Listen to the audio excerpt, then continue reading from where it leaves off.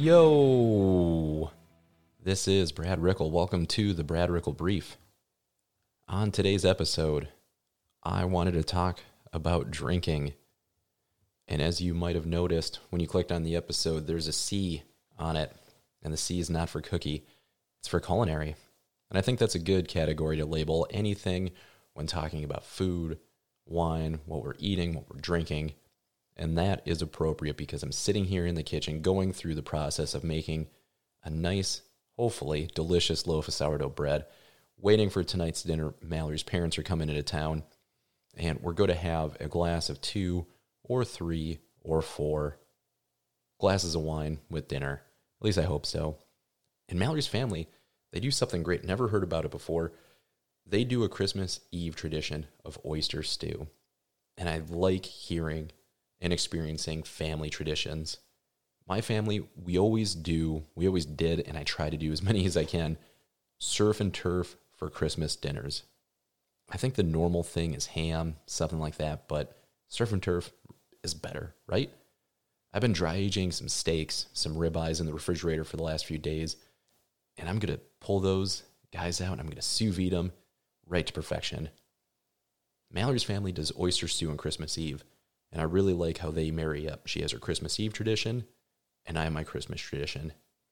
And I can't say that I've ever had oyster stew before, but I fully endorse that she does it every single year. Because these are the types of traditions that carry so much weight as we grow older, the stories, the memories, and there's no other meal that can possibly substitute over family traditions. No matter how good the ham is going to be, it's not going to replace my ribeyes that I like to do for Christmas. No matter, we could be cracking open lobsters tonight, and it wouldn't be the same because it's not oyster stew. It's what the DeCosters do. And it's like wine in that regard.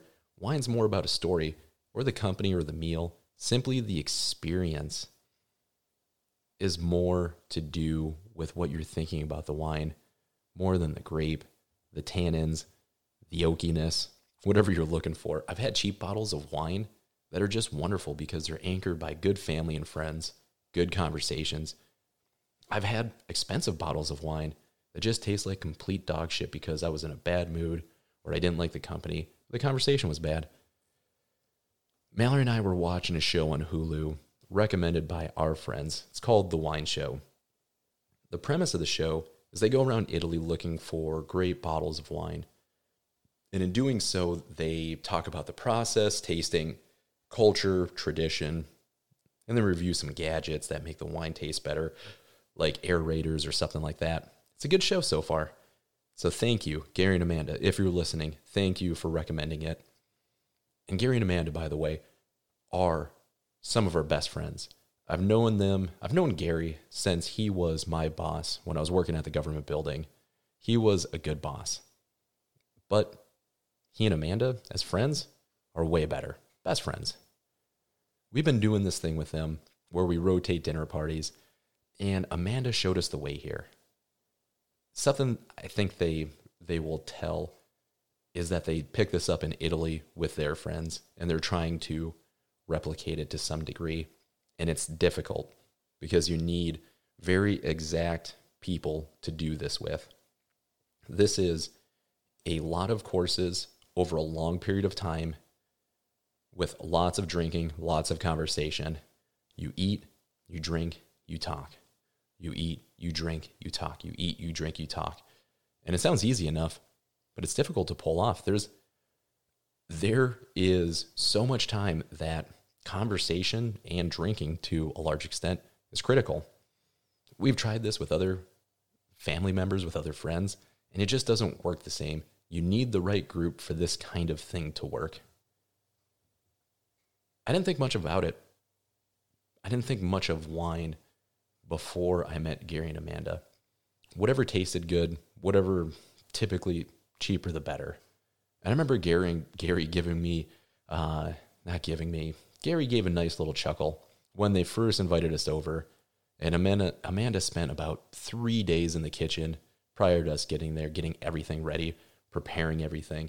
And I bring over this $10 Kirkland Pinot Grigio that I had been drinking for the last few weeks. It's a drinkable bottle of wine. It's very approachable. It's a drinkable bottle of wine. And when I'm cooking mussels on the stove, it's still preferred. I like it, but it's not the bottle you bring to a friend's house for an event like this. Even Mallory beforehand, she told me, she was like, it's not a good idea to bring this bottle to Gary and Amanda's. I don't know them all that well, but this doesn't seem right. And I'm thinking to myself, Gary and we're from the Midwest. He's going to get a kick out of this. He doesn't care. And I guess I'm the asshole because I bring this thing and poor Amanda must be thinking, who is this PBR swilling shit-kicking hick? But Gary and Amanda, they're great sports. They drink it. They don't say anything. But what we do now is different. I don't bring the $10 bottle of wine over to Gary and Amanda's anymore. But Gary and Amanda, they start talking about their time in Italy, going over various famous winemaking places that they've been, like Montepulciano. Their passion for it, it comes through. It made me very curious, and I dove into it a little bit. And that's how I learn on a subject. I get on a scent trail, normally provided by somebody else's passion, and I start doing a deep dive into it till I burn out. I could never do a PhD like Mallory's doing because I burn out on a subject so quickly. Like, it's just another feather in the cap for what Mallory's doing right now. So I start learning about wine regions, and I watch the movie Somme, and Somme just talks about the certifications and the processes that sommeliers go through when they're becoming master wine people. And the craziest part of this whole thing is they just need to have this deep knowledge on like every wine area in the world. Even if there was nothing more to being a sommelier than this, that's enough. Just knowing where every single wine is made and what the climate conditions are, what the soil's like, who's running the chateau. That's just incredible as is. It's a PhD in wine. Anyway, one of the questions they asked all these sommeliers was, what kind of wine do you prefer drinking? And the common answer was Cru Beaujolais. So I look into this Beaujolais thing, and I find that it's this area in France, just south of Burgundy. And what makes this area special is that the winemakers decide to keep their practice as natural as possible, or at least some of them. They just crush the grapes, put the juice in the skins in an oak barrel, they pitch it out back, and they just let it go. Whatever happens, happens. There's something very romantic about that. And initially I thought, why is this so special? I'm watching the movie. Isn't that what wine is? Isn't that what we're drinking? So it confused me. I thought all wine was fermented grape juice. This was the healthiest thing as far as alcohol goes that I could be drinking. So I started going down this other trail about why is this a special concept? Why do they prefer Cru Beaujolais? And it left me at the end with a pretty empty feeling. I was struck by how obvious all this information was, but it just didn't occur to me. There's a whole business out there. It's mass-produced wine. The $2 chucks. And not just them. It's just not a Trader Joe's. It's everywhere. Nice flavor bottled, case after case, year after year. Consistent. It's like a Big Mac. And of course they do. Why wouldn't they? You want the wine to taste the same every single bottle you open up because that's what consumers are looking for, the consistency. Mass produced to taste the same no matter what year or where you are in the world. And some of the transgressions, as I'm learning about this, seemed more forgivable than others. I can understand if a winemaker wants to use a different strain of yeast, if there's something natural to their particular area, but they want to use a German yeast instead of the French. Okay, I buy it. I'm okay with it. Maybe they want to add oak chips. They're using stainless steel vats instead of oak barrels because it's reusable and sustainable and whatever word they want to use. So they put oak chips on top of the wine compared to letting it age in an oak barrel. All right, fine. No issue with me. But I found out there's a chemical common additive called Mega Purple, and it just changed the rest of the narrative in my mind. Wine produced from mass grapes is likely to taste bad, whether it's the growing process, the harvesting process, getting transported cross country, cross continents. At least this isn't going to be a flavor that we're expecting from wine. More often than not, it tastes harsh. And this is where Mega Purple comes in. This Mega Purple smooths out flavor, gives it a nice fruity taste, and it hides even certain types of spoilage. It even adds a deep color, right? It's called Mega Purple, and it's super concentrated. You don't need to add a lot to tens of thousands of gallons of wine to make it be effective. Basically, if somebody produces a bad batch of wine, they can just spray some of this Mega Purple bottle into their vat, and it makes it palatable enough to drink. They can sell it. And another trick that I read about was the use of alcohol. Simply increasing the alcohol content can be done by adding sugar while it's fermenting. Very simple. And alcohol will cover up a lot of mistakes the wine producers come across. Alcohol is powerful. And, right, you drink bourbon, and it's going to be 80 proof, 90 proof, 100 proof. It just punches you right in the mouth. Some wines come across like that. Think about the mistakes that are on the other side of that. And the list goes on. I don't want to talk about it all, but there are additives for antioxidants, tannins, acidifiers, deacidifiers if it gets too acidy, clarifying agents, stabilizers. And regarding stabilizers, we're used to sulfites in wine. It's a really common practice because it needs to be shelf stable to some degree. But even producers add too much sulfites at times.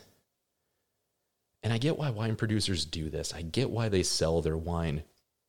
They want to make money, grow next year's vintage, do it again. But I felt a little cheated after a few weeks of looking into this. I've made beer before at home with Mallory. Our neighbor Scott, he came over and showed us how to do it, and it was a great learning experience. In the end, you can make a pretty decent 6-pack of beer at your house with enough additives, but it's just frankly cheaper to just go out and buy a case that somebody else already made.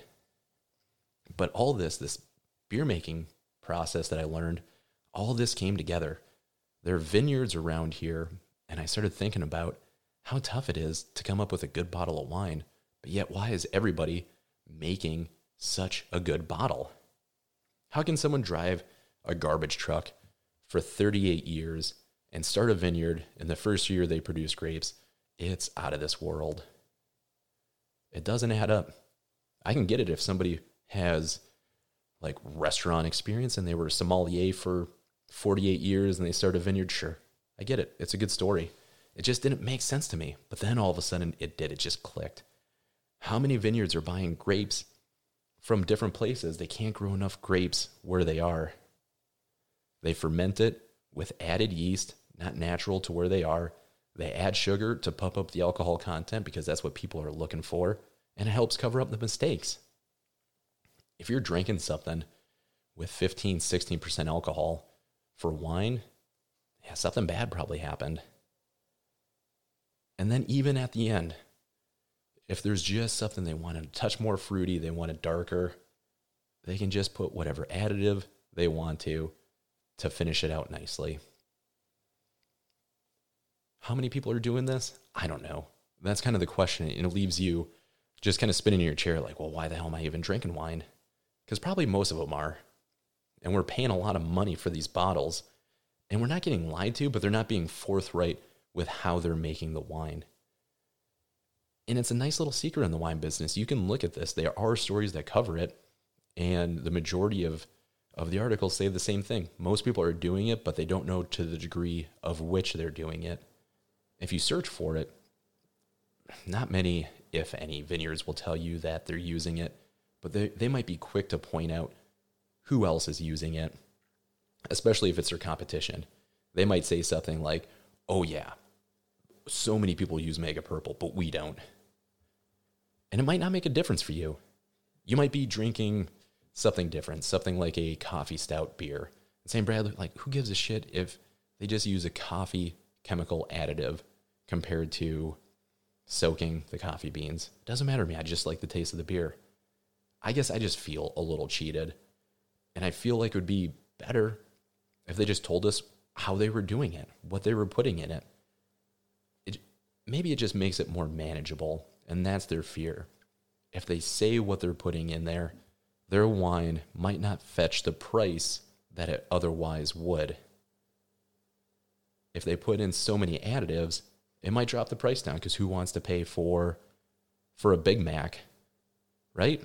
If you're thinking you're getting a ribeye, but you find it's a Big Mac, you're going to pay different prices there. And think about that as you drink your next bottle of wine. I'm proud to buy local as much as I can. Meat, eggs, flour, honey.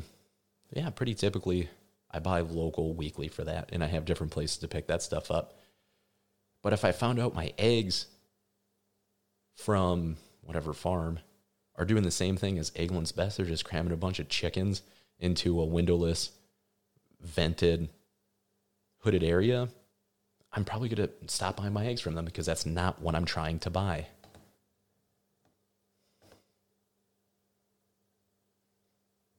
And that's where I'm currently at with wine. Like I said, sometimes I don't care, because the end justifies the mean. If I'm cooking with it, I'm going to grab a cheap bottle, because it matters less than somebody making this $150 bottle of Cru Beaujolais. That might be fantastic, because most of the garbage is going to distill out anyway. Or I use so little of it, that what does it really matter? I actually use those little boxes of wine that you can buy at the store, because it's great. It holds 2-3 cups, and it's shelf stable, so I can open it up. It can sit out there for a week after I open it, and it's going to taste just the same, and I only need a cup. But for drinking, if I'm leaning towards wine, I'm now looking for something different. So I go by just a couple heuristics just for helping me dial it in, and it filters out 90% of the wine. The first thing I look for is alcohol content. I shoot for 13% or lower. Go out and try that. It's difficult. I think alcohol might be one of the primary ways they cover up bad winemaking. If someone can make a bottle at 12.5% alcohol, I feel very confident that they know what they're doing and they're proud of it. I don't typically like getting punched in the face with ethanol when I'm drinking wine. I'll choose something else if that's what I'm going for. And just with that one simple thing, just alcohol, I've eliminated 90% of the bottles you're going to go find on your shelf store or at the local vineyard. I've found that there are a couple places that follow this protocol pretty standardly, and they're going to typically be in France or Italy or some parts of California. People with a lot of history, a lot of tradition, a lot of people with skin in the game and have something serious to lose if they found to not be going by the right practice. And with that, I just start looking at other designations. And one of the things that seemed really interesting to me of just being prideful in your work is growing their own grapes on their own land in a specific area.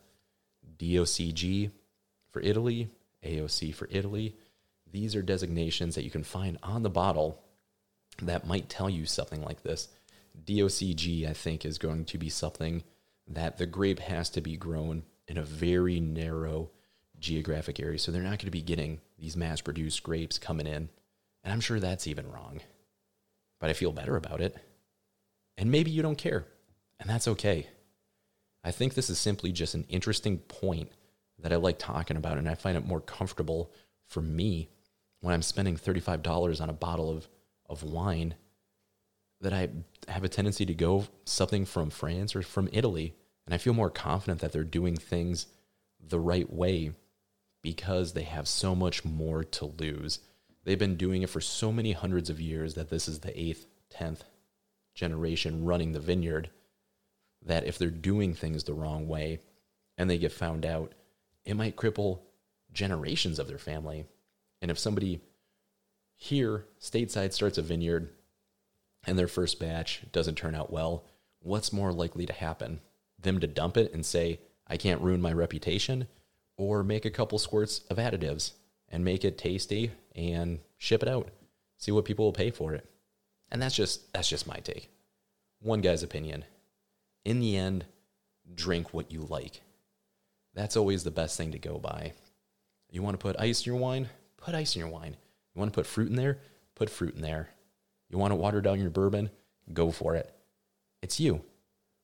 Like, what tastes good to me might not taste good to you, and vice versa.